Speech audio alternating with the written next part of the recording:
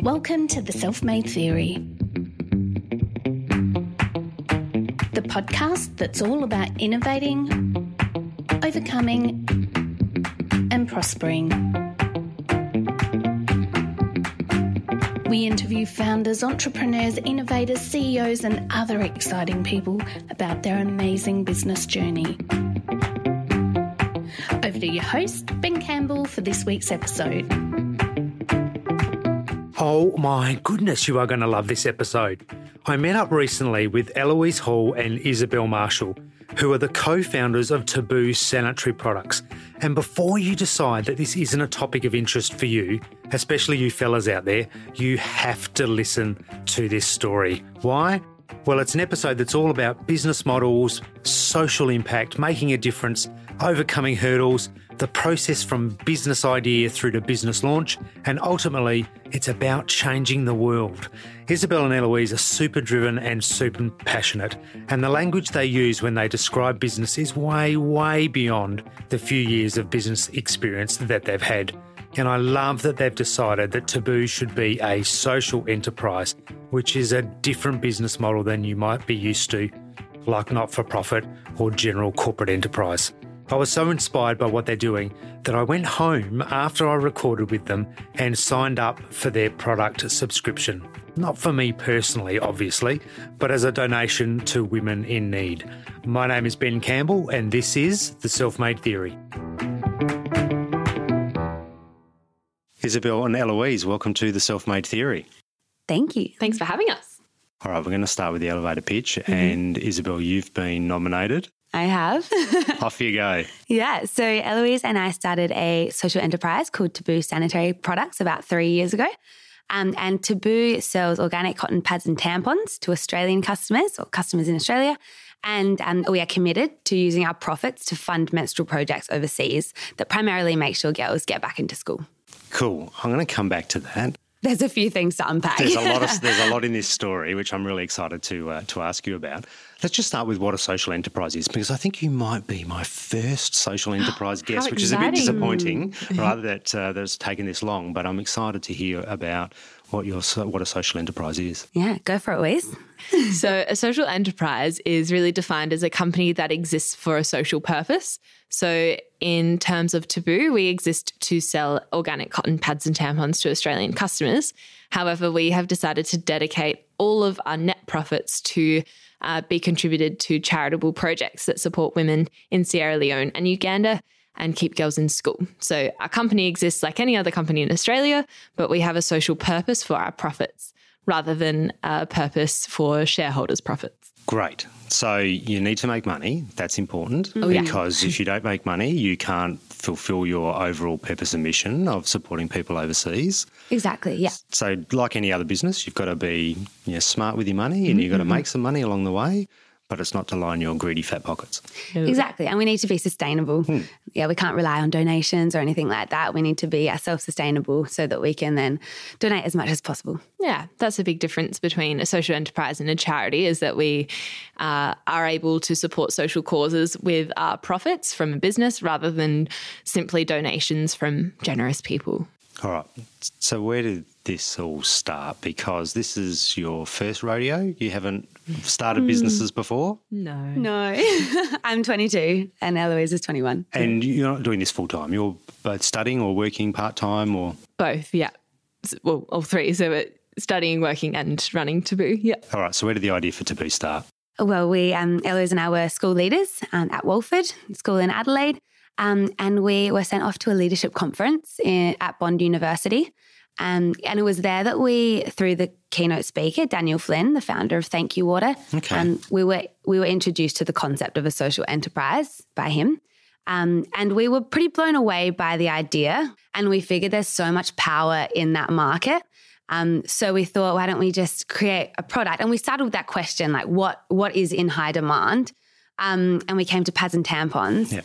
And then we thought we could sell our own brand of pads and tampons and use the profits to fund menstrual projects. And that was like a cool idea, but we didn't really know what issues were out there surrounding menstruation. So then we started researching. And at this point, we were in year 12, just starting year 12. And yeah, we didn't know much about it at all. And we were absolutely blown away by the stats and ultimately the effects of what we call period poverty. Yeah. So a girl not having access to safe pads, safe tampons, so appropriate products to actually soak up the blood. But on top of that, like the whole sanitary requirements behind that, like you need somewhere to wash, you need somewhere to clean, it needs to be hygienic. And then all the sexual education around it as well, reproductive diseases. There's so much that is impacted by a girl not having good menstrual health care. So can we talk about some of those stats? Because you've got some of those on your website, particularly around some of the places you support, Sierra Leone and Kenya. In Sierra Leone, girls miss around 50 school days every year due to their period. Yeah, and that's often attributed to the things that Izzy was just talking about, in that these girls, one, can't afford to splash out on pads because it is a luxury in a lot of these places. Especially in a place where families are already experiencing poverty, pads and menstrual hygiene products are not going to make the priority list on a shopping list. You're going to feed your kids before you can provide anything else. So it's very much overlooked, and that's a lot to do with the really intense stigma that exists in a lot of these countries. So periods are so shameful for these women that it's not anything they really want to even bring up. So yeah, they can't afford a lot of products, but that's only if they can access them as well, which is extremely rare. So in a lot of rural places, especially in Kenya, where we visited a couple of years ago, a local store was not anywhere to be found near a school or a home. So to access these pads is really difficult.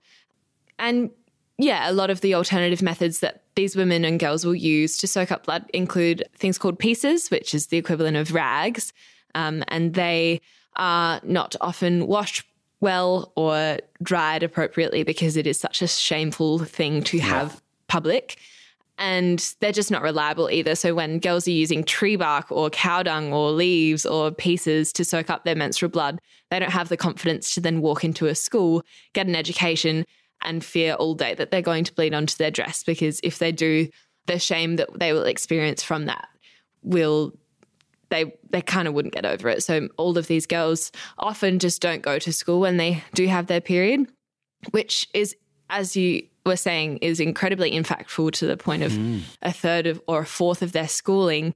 And often girls will drop out of school as soon as they start missing so many days of school, because there's no point paying school fees or making the effort to be educated when you can often drop out and get married and start a family from the earliest age of 12.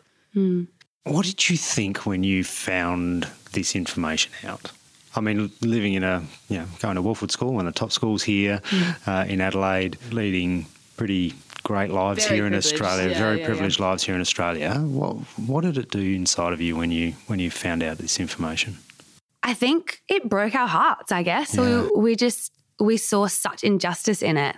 And as women who menstruate as well, I think you have a heightened sense of like, it's so relatable. Like we just started thinking, what if we were in that position? And periods are not glamorous. They're difficult to get through, like even if you have all the right products. And when you start thinking about not having pads, and then you also think about the cultural shame on top of that all, and the fact that it just means that girls are sitting at home, wherever they may be, missing out on school. That's just not fair. And that's kind of when we were like, okay, this was a nice idea, but now this is an idea that we're going to actually see through. Now we're serious. We have no excuse to neglect this, You can't. It's really hard to turn away from that, isn't it? It is, yeah. And I don't think it ever crossed our mind to turn away from it. We had this solution and our hearts were broken for this cause.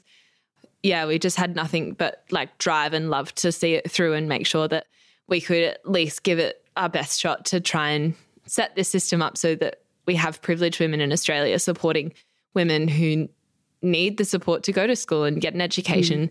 And I think the most heartbreaking part for us was knowing how much we appreciated our education. And I think with that comes so much freedom, and we never thought that we wouldn't be able to do anything because we had this one like naive, I guess, idea of our future that we were just going to do whatever we want. But I think every girl deserves to know that they have a future and that they can look forward to their dreams. And we just knew that without an education, you can't really be so sure that you can fulfill your dreams. And the only reason to not get an education is your biology. We just thought that's ridiculous. Like you can't help that. That's your body, and everyone deserves the really accessible support they need. And if anything, like, yes, it's your biological functions, but it's a biological function that is necessary for this human race to continue. So it's not even a bad one. We're all here because that happens. Yes, Absolutely. exactly. And to be punished for that is just so outrageous. I was surprised that one of the things you said, nearly half the women in Iran think that it's a disease. Menstruation is disease. Yeah. And I guess that leads to the other huge aspect of period poverty is the miseducation and the stigma that still exists. There are so many places around the world that treat it as a disease or a punishment. There are so many myths that relate bleeding to impurity and dirtiness and even witchcraft. There are some countries which initiate the practice of menstrual huts, so women aren't welcome in the home when they're bleeding and they have to stay in this hut for the length of their period. And that often leads to hypothermia in some cases. Some women get bitten by snakes and aren't found for days because they're so dirty and you can't look at them, otherwise you'll be cursed. That these women are left themselves. So you've decided that a social enterprise is the way to go. Yes. You've now done the research and worked out there's this massive challenge that you need to lean into. What did you do after that? What was the next step? So this takes us to the end of year 12. We decided to focus on our exams. And all the parents listening went, yes, that's exactly what you should have done. So we got them out the way. And then we pretty much entered a competition around that time, a local one, all about giving young people a platform to pitch their business ideas. It's called Fish Tank, run by the Unley Council. It's a like mini version of Shark Tank, if you hadn't figured. So we pitched our idea purely just to see if people were positive about it, what the response was like, whether it had legs. Neither Eloise or I had ever done business or anything like that as a subject. So we didn't even know if it was a good model, things like that. So we pitched it. We actually won, got a little bit of seed funding. Awesome. And ultimately just a lot of mentorship came from that, a lot of encouragement. So that's when we decided to take a gap year to devote it to Taboo, just to see how far we could get it, I guess. And so did you have support for the gap year from others around you? Plenty, yeah. Good. Like as you said, we hadn't had any business experience, so we didn't know where to start. But we just knew that actually we spent a lot of time deciding if we were going to be a social enterprise, actually, even though that's where the idea sparked from. We thought, wow, this is such a big cause. Is this the best way to support this cause? And we spent about a year grappling the different business structures and whether we should register as a charity or a business. And then we decided we can make the most money by being the most profitable business out there. But instead of like everyone else giving our profits to shareholders, let's put this into where it's needed. So that's when we registered the company on my 18th birthday, because you have to be 18. had a glass of wine after. Illegal. But that's when we just started, we were daunted by all these big questions. Where do we find product to sell in Australia? What do we even sell? What do people want? How do they want it? Where do we sell it? How do we support this cause? A lot of that year was asking the question, what product are we going to sell and how are we going to get it? Obviously, that requires money as well. So we spent a lot of the time contacting various manufacturers. Ideally, we wanted a manufacturer in Australia. That makes a lot of sense. But our priorities were organic cotton products because we know that that's what our market wants and that's what they should want. It's healthier. Yeah. But we couldn't find a manufacturer in Australia that offered that, but also offered was able to create products for a private label. So we came across some real hurdles in that area. It took us a long time to finally find our manufacturer from Barcelona, actually, in Spain. So they're like an hour and a half out of Barcelona, and we made contact, didn't really expect any response, but got this amazingly positive response saying we'd love to share with you our company, and we looked into their products, and then kind of their values were so well aligned to ours in terms of prioritizing women's health, those values, the supporting like other businesses that they work with. So how long did it take you to find them? Probably a year since. And how many phone calls, emails? A Quite a few. Yeah. There were probably 10, 15 factories that we looked into quite significantly. And what was your evaluation criteria for other than organic, obviously? We did want it to be as environmentally conscious as possible, because that's something that we desperately need to focus on in the future and now. And thankfully, the factory that we are partnered with run off of hydroelectricity, so they have no carbon footprint on the production. Wow. And the boxes that our products packed in are made from recycled cardboard. So they have really thought through every single process of their factory to make it as environmentally friendly as possible. So that really sat well with us. Obviously, another piece of criteria was the affordability. We need to have a product that is accessible to a lot of Australian customers. And it is quite expensive when you put it into a year, for example, you're going to spend a fair bit of money. So we didn't want our product to be so highly priced that only the very privileged in Australia can afford it. We wanted it to be accessible for everyone. So our markups had to be reasonable. So yeah, pricing was something that we considered, and also just the friendliness and the, I guess, communication style of the factory we're working with, because we really respect the business that we run. And we hope that the partners that we have respect us in the same token and respect the work that we exist for. Yeah, right. And to be perfectly honest, we were 18-year-old girls on the phone. Our voices were quite high. We sounded quite naive at points. Very naive. Is that your opinion or their opinion, do you think? Well, it's one of those things where you listen to your voice at a recording, you're like, whoa, that's really high. Nobody likes their own voice. No. But in saying that, I think we got the response that a naive 17-year-old would get, or would be expected to get a lot of the time. We had people on the other end of the phone saying, sorry, sweetie, we can't help. Like they're treating us like a year 11 business project. Yeah. So it was really hard to be taken seriously.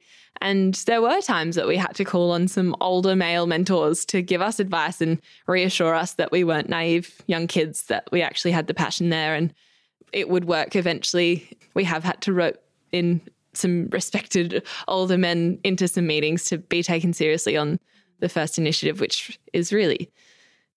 It's terrible, really. It's super frustrating. Yeah. And little comments and stuff that you just kind of let fly because you're like, it's not worth it. But at the same time, it changes your, I guess, the vibe. And you do need to be taken seriously we should be taken seriously. So, yeah. I think I'm always thankful for the fact that we have so much passion that it never really affected us in the way that we were going to give up. We had a backbone to support what we stood for.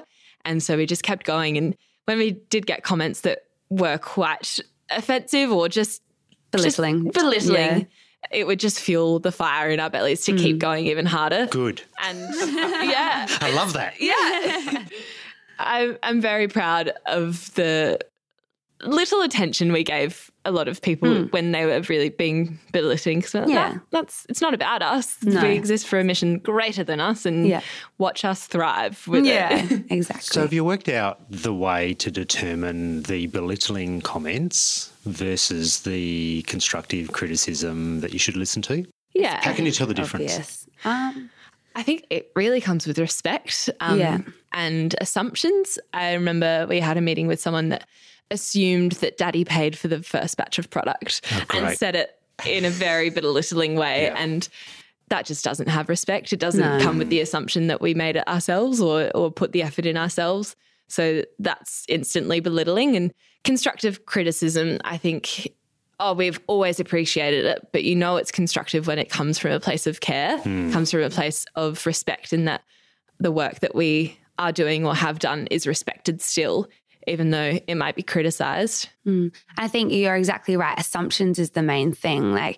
We have plenty of older male mentors, and they have put in the time to know, to understand our story. And so when they say things like question if we'd considered that or whatever, we know that's because they know that we haven't considered it. And so, there's a difference. And that's important. Yeah, and they're not just putting you down. There's something there for you to listen to and have to think about. And they're giving us that time and constructive criticism because they know that we'll use it and do something with it and respect their opinion as well. Otherwise, why would they bother?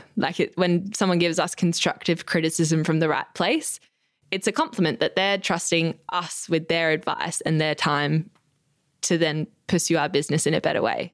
So you'd mentioned before about your engagement with an organisation overseas. Can you talk about how that started? So One Girl, Yep. Not the manufacturer, outreach. So One Girl is this incredible charity. They work from Melbourne, but they work in Sierra Leone and Uganda.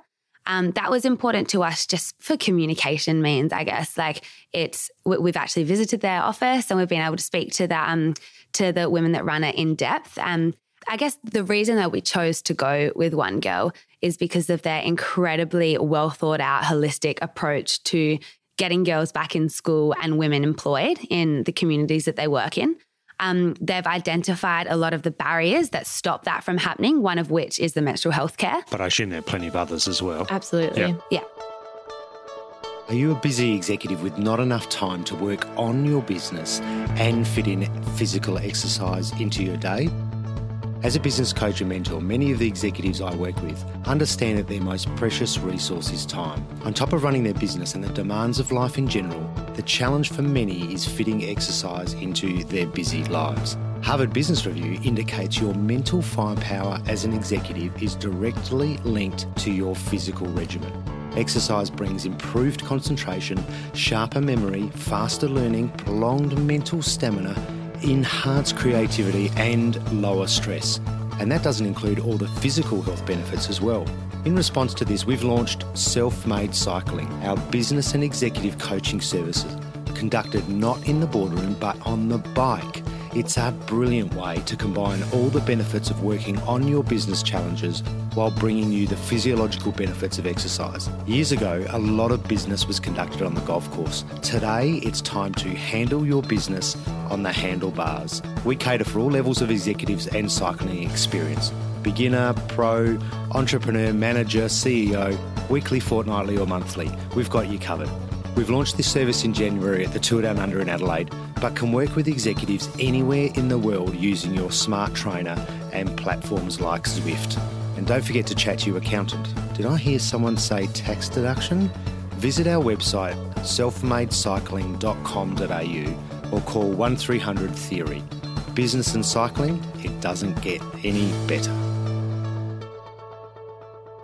So how do you manage profitability, cash flow, when you can contribute, when you can't, when you have to keep money in reserve for stock and those types of things? It's a great question.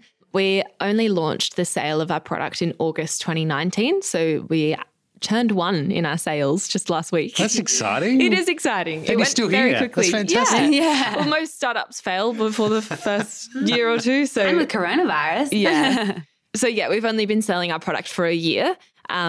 We really quickly brushed over how, actually we haven't really talked about how we made the money to start with. In 2017-18 summer holidays, we launched a crowdfunding campaign to afford our first batch of product. So it was quite a daunting task to raise minimum $48,000 in 1 month. 2 months. 2 months. 3 months. It was 2 months. To raise $48,000 in 2 months. And if we didn't raise that goal, we would have all of the donations would have been turned back to the donors. So we had to raise nearly 50 grand in 2 months. And thanks to our hugely supportive and generous community, we raised $56,000. And that was pretty much enough to buy our first batch of product. Wow. So that was incredibly helpful in... And was that a mix of straight donation with product as well for some of the backers, or was it just purely a donation piece? Purely donations, because that was enough money for us to buy our own private label from a manufacturer. So that means we were able to create our own brand of pads and tampons and ship them back to Adelaide and, started selling them in August. So what happened when your first shipment of product arrived? It was We have actually a video. Yeah. It was a really stressful week because we threw our big launch party that week. So we probably didn't give it enough attention or excitement or celebration as it deserved, because it was like, oh, let's quickly cram in 3 hours to unpack the container into our office. It was incredibly exciting to see it all together finally on our show. We had all of our friends come in and help us unpack the container. So we're all busy running in and out, and we did it pretty quickly, actually. We did, yeah. And then we were straight back to organising the launch party. Back to work. Yeah, exactly. But yeah, in terms of cash flow, obviously we are a registered company. So first and foremost, we need to be sustainable and productive for years to come. So in this earlier startup phase, we're quite honest in that we won't be able to make a profit for a while, and we therefore won't be able to make a donation to One Girl. So now we're really trying to set our foundations in a place that they're unshakable and we can continue growing in the future. And the more profit we make, the more impact we have. So probably for the next year from now, we'll be more foundational purchasing and having a really reliable stock. And then from there, we can start excitingly donate our net profits to One Girl and see these projects happen. So who are you selling to? Good question. I was about to talk about that. That's always the challenge. Who are the customers? So we started selling our product online. So we offer this subscription model, which means that a customer can hop online, get their product delivered at a regular interval, whether it be every month along with their period or every 3 months. So that was primarily our market, and we marketed to them mostly through social media.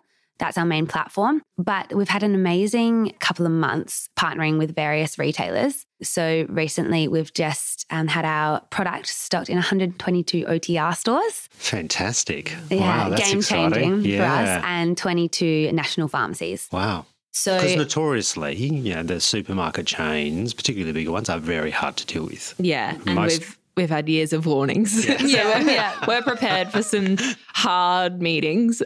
But for now, we've had incredibly supportive, more local businesses. National pharmacies and On the Run are both South Australian.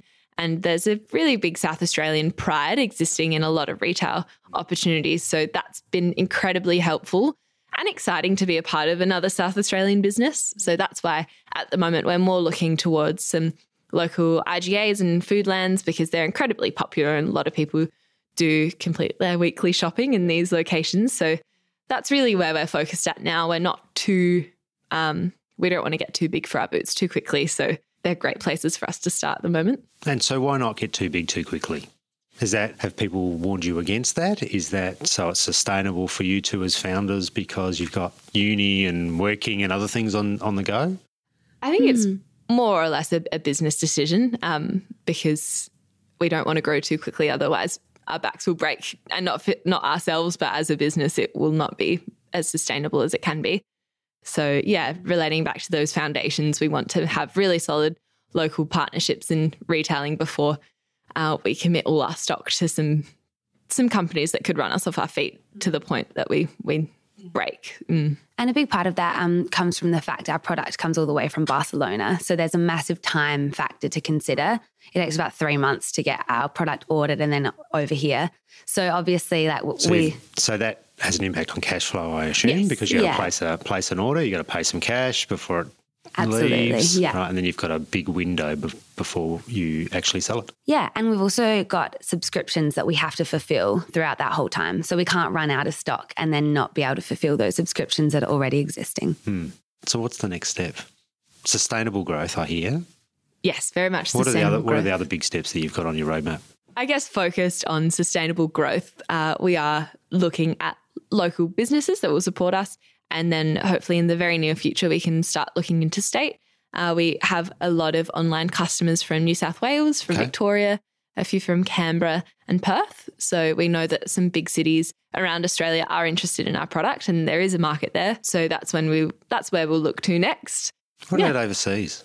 It's something that we've not given a huge amount of thought to because it is such a big feat. We'll have to organise a whole new ballgame of logistics and distribution. So it's something we're definitely not ready for, and we're more than comfortable to be in that place only a year down the track of sales. Yeah. And we also should definitely mention a component of our outreach, which is the local outreach, because that's definitely something we'll be focusing on in the near future as well. We have recognised that there's period poverty in Australia as well, and we were considering how do we approach that. And Eloise's boyfriend's mum actually came up with this idea because she was saying, I don't have my period, but I want to support somehow by buying your product.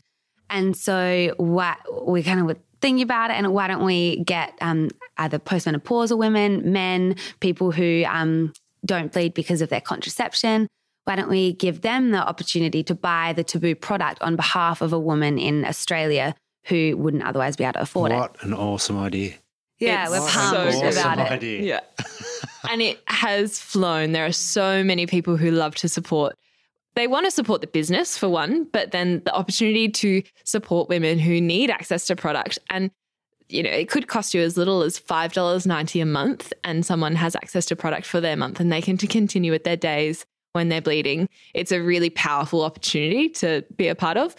And so how do they do that? Do they just go online? They basically sign up a subscription that supports that cause rather than have product delivered directly to themselves?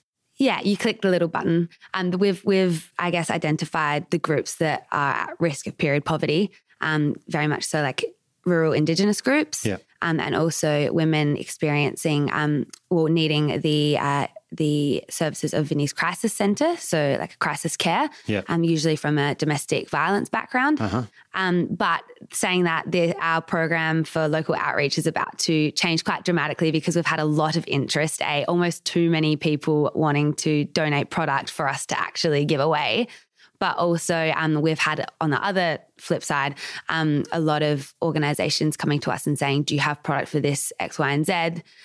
So we'd love to match those donations and outreach up a bit better than we are currently. So that's going to change soon. Wow, that's exciting. Yeah, we've had health groups that work in rural parts of Australia ask us for product. We've also had schools, and I've got a lot of my family members have been teachers, and Mum, for example, has taught for 30 years, and she's often come home with stories about girls who can't afford product or their family can't afford product, and you get girls asking their female teachers for their product because that's their only other option to stay in school. Wow. And it's been really obvious to us from the start that period poverty is a huge issue in Australia, and we are so privileged in a global comparison, but it still exists because it is expensive and it's not a priority in a lot of homes. So we do not want to neglect the girls who miss out on school in Australia either. And we're really excited for this opportunity to support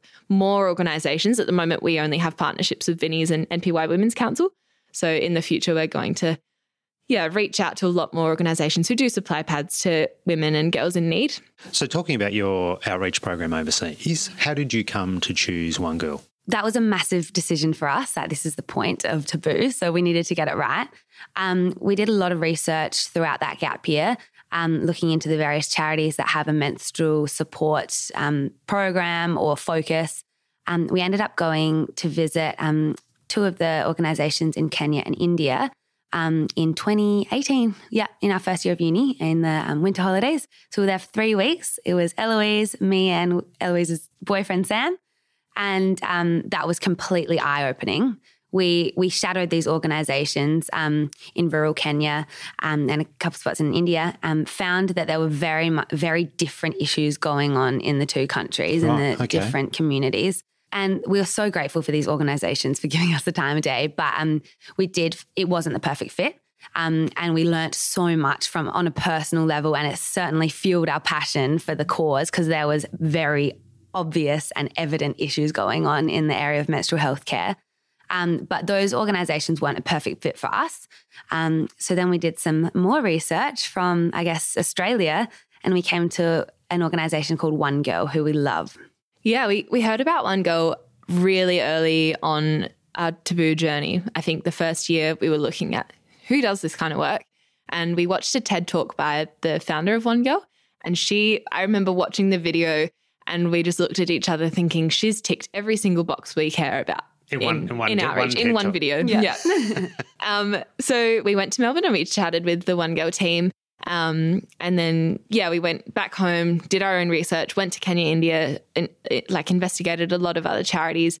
And when we came back, we re-evaluated One Girl's mission and works and what they do and how they do it. And we fell in love with how thorough they were in every element of their outreach. So they have all these programs that exist to support girls at school and to stay in school in all these different ways. So they provide school resources, They provide mentorship about periods, access to pads in a small business, micro business way as well. So there's local economy supported. There are jobs invented for women in the community, toilets provided. They really think of everything. And we love how supportive it is of local economy as well. We know that it's a quite stressful phenomenon in that Western charities dump product and assisting resources into third world countries that don't stimulate local economy. So it is very thought through in the long term as well. And they're a really passionate team in Melbourne. So they're local. We can fly there. We can have a chat to them, learn about what they're doing in their space, and yeah, sounds like a perfect fit. Yeah, and the other important thing is that they work with local heroes, they call them. So people who are in the community, have experienced what it's like to be a woman in that place, and they run the initiative. So it's very much local driven, which is really important because the last thing we want is a culturally inappropriate, insensitive, method of outreach. What an amazing story. Sitting here now, can you think back to your year 11 and 12? Did you imagine that you'd be running this organisation back then? No. In short, I was trying really hard to get into medicine. So I was studying, my life was studying, and obviously like our leadership positions and stuff. And life was very, I guess it seemed, looking back, like my life seemed so much smaller. Like back then? Like 4 years ago. But like when you're in that school mindset, your life is school and your study expectations, but also your community expectations, but your life is your community. I guess like stepping out from that now there's life is so much bigger. Yeah. I don't know, which means it's great, it's very interesting, but there's also so many issues you don't think about when you're at school. But it certainly is different. I did get into medicine and then I deferred. So I deferred for the year that we had our gap year and did TABOO, but now I'm in my third year. Eloise is in her third year of business and international studies as well. So it definitely looks different. I thought I'd just have a part-time job and do med, but this is a bit more than a part-time job, isn't it? Bit more responsibility. Yeah. Yeah, I think for me, I didn't have my heart set on a specific future. Like I didn't have that shared passion that Isobel did for medicine. I didn't have an equivalent. So I was a little bit more like, I don't know, we'll see what happens. I wanted to be an actress and a musician and then a midwife, and those passions are still there. I think just with learning about and developing a passion for menstrual hygiene specifically. Yeah, I think we both were sold on that that's what we needed to commit our time to.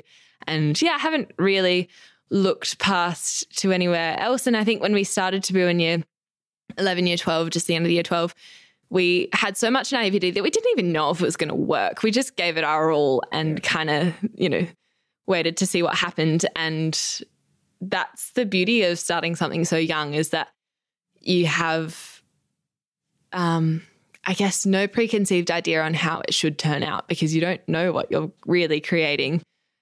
So I definitely couldn't predict what today would look like 4 years ago. But I don't think we were really looking to predict that either. We just were really, really passionate about what we were doing on the day-to-day. Obviously had goals, and we still have goals, and we do, set out what we would like the next few years to look like. And is you studying business because of this? Yeah, so I did choose the degree to better equip myself on how we should be running the business. You can have as much passion as you like, and you can definitely seek out as much mentorship to the point where you don't need a degree. But I thought I do want to study. It's probably a very fitting thing to use my time with. And I have really enjoyed the fact that I can apply what I've learnt at uni directly into the business. And international relations is really humbling and really exposes you to worldly politics and cultural differences to the point where I do feel more equipped working in a global space, knowing that we're not going to run into trouble where with naivety, that we do have a better knowledge and understanding of how the world looks. Well, you've got a lot of the skills, haven't you? Medicine, business, international relations, the passion, the drive. Trying to cover what our else do you need? I don't know that you need anything else. It's definitely a good combination. And we have an amazing, just on that point, we have an amazing team of volunteers. So we're all volunteers, but these girls have come on board over the last 3 years and have been so amazing in like marketing, blog writing. They cover all the bases and we could not be doing it without them. And where do they come from? Friends, family, randoms? Everyone has joined TABOO's team on their own will because they are passionate about the mission that we stand for. It's really nice to have a team of volunteers knowing that everyone is doing it because they want to and they're doing it for the heart. They're not doing it for a paycheck or it's a cool job, because it is precious time. Time is precious and these girls are super passionate and using their time for this business. But yeah, they've all come across TABOO in different elements. So social media, we've got some stickers around the place. One of our key volunteers saw a sticker in a bathroom, looked us up and then fell in love with what we were doing and offered up her time. And yeah, we have quite a few school students send in their resumes just for experience. And over the last few years, we've been really decisive on who we have on our core volunteer team. And then we also have a huge amount of people wanting to give us their time in less committed ways. And they're often school kids. So hopefully in the future, we'll have more opportunities for them to be involved past COVID and we can host events and do more fun, personable things. Yeah. They're like our ambassadors. Yeah, absolutely. Yeah, absolutely. So talk to me about your work inside of schools, because when you think about customer life cycle journey, that's where it starts. You're absolutely right. And we've definitely thought about that from the start. Because we'd love for girls when they start to get their period to be introduced to our product and love it and continue using it.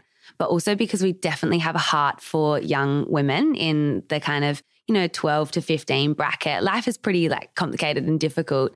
And we think that what TABOO brings is not only that menstrual support, but a community of people who are thinking more broadly than just their their life. And we've found it super encouraging to go to schools. We've been able to do lots of presentations to classes, to assemblies, whether it be about starting a business as a young person, whether it be about menstrual health care around the world. And we've loved that experience because it really fires the girls up. We've had so many students come to us after and say, I'm so pumped up about this. I'd love to be a volunteer. I'd love to be an ambassador. Where can I buy the stuff? That's great. There's just so much energy in those communities, and schools are such an amazing incubation space for support, like community support, exploring ideas and things like that. So we love that aspect of TABOO. And I imagine they can see, because you're not that much older than them, so they can probably see the journey from where they are right now to potentially doing something like you're doing in the future. I think that's why we've been invited by a lot of teachers, because they know that their students might relate to us better than a 40, 50-year-old presenter. And because we were so just bold and getting it done and just doing the job, I think it's a great message for young people to hear that it can be done. And if they run with their dream, then chances are it might work. And even if it doesn't work, then you're still young and you can move on and do something else. So I think it is quite encouraging for young people to hear the story with young people presenting it as well, because it's like, they're only 3 years older than me. I'm really passionate about this. Why don't I do it? Yeah, and it can be a big responsibility that we take very seriously. We've got this school that we're going to visit in a couple of weeks' time, and the teacher emailed and said, can a few girls from the years below come because they've just got their period and it's causing them a lot of distress. And it can be quite a distressing time, especially when you're one of the first girls in your year together and all of this. There's lots of questions. And so we want TABOO to offer hope in that situation as well. We want them to know that it's not something to be ashamed of. And that's why we're called TABOO. We want to smash the stigma. Girls should feel comfortable talking about it, asking their questions, and even just learning about the ins and outs of it, how amazing the biology is. And obviously, I'm very passionate about that. I love it. I think it's amazing. You're the medicine person. Yeah. I would love to teach them about it, and to celebrate it, because their body is doing an amazing thing. So that's something that we do take seriously, because it's a very formative time of life. Mm. And Izzy is right in that we just approach a stage with no shame whatsoever and throw around the word period and menstruation, and it does make people feel uncomfortable, especially when you're talking to a group of kids in a co-ed school. You've got young boys that hate the idea of talking about it and they cringe and they look away and they start making subtle comments to their friends. But the more you pursue it and the more, I guess you're not shameful about it in front of these young people, they start to question why they have a problem with it. And if you explain that it's a natural biological process, it's almost really, well, it is really awful to laugh about it. So some of these kids are like, oh, maybe I shouldn't have a problem with it. And, oh, okay, I guess it's not anything that gross. Yeah. And you're so right. It's so important to approach the girls and the boys that this is not going to change. I guess the mood and the discussion around periods is not going to change unless the guys are happy and comfortable with it as well. And the girls feel supported and accepted by their male friends and their brothers and their dads, things like that. There's a great story I just remembered. We entered a startup competition in 2017 called Startup Weekend Adelaide, and it was filled with a huge group of very mature, very professional web developers and engineers and all these really incredibly innovative people. And we stood up there and shared about what menstrual hygiene is like around the world and told a huge bunch of people, like a third of girls in developing countries drop out of school as soon as they get their period. And people are uncomfortable, silent. They don't know what to say. And then we were chosen as a... And you over here, Mr. Smarty Pants developer, your new app you're developing. Well, yeah, that leads me on to the Where does that go in the scale of importance in the world? Yeah. Well, our business was actually chosen as one of the businesses to pursue over the weekend. So we drew together a team. And one of the guys on the team was actually a web developer who went there with an idea and came up to us and just said, I feel awful. Last week at a wedding, I told the joke that if anything bleeds for 5 days, it should be dead, about periods. That's like a common period joke. And then he was like, I can't believe that I made that joke. I feel so awful. I need to join your team and I need to give you 3 days of my time to make this work. And that's such a good example on how people's hearts are just transformed by like, oh, this is something funny to joke about because it's not a big deal. And then all of a sudden, girls' lives are being ruined just because of that stigma and because of those kind of jokes. And he just was like the most hardworking member on our team because he was like, we respected that so much though, because we know like perspectives can change and no one should be held like accountable for what they thought beforehand if they then realise. So we were like encouraged by that transformation. Yeah, that's fantastic.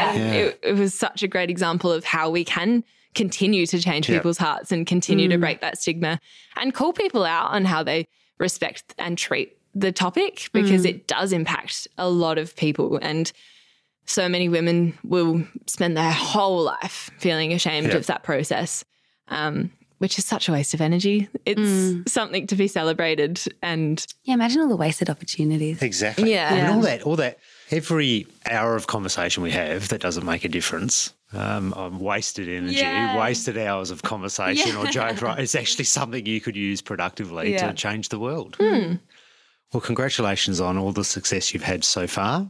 It's really exciting. It is. We love it. I wish this was video because I'd love to for people to be able to see the smiles on your faces when you talk about what you're doing. So thank you very much for spending some time today talking about your amazing story. Thanks for having us, Ben. Yeah, it's a great chat. Thank you. Well, what do you think about that story? Are you inspired now or what? What a cracker story.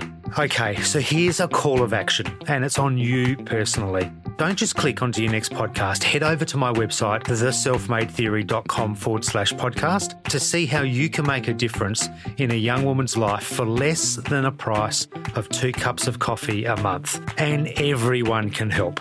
Men, women who've reached menopause, parents, and of course you can subscribe to TABOO for your own personal use as well. It all makes a huge difference.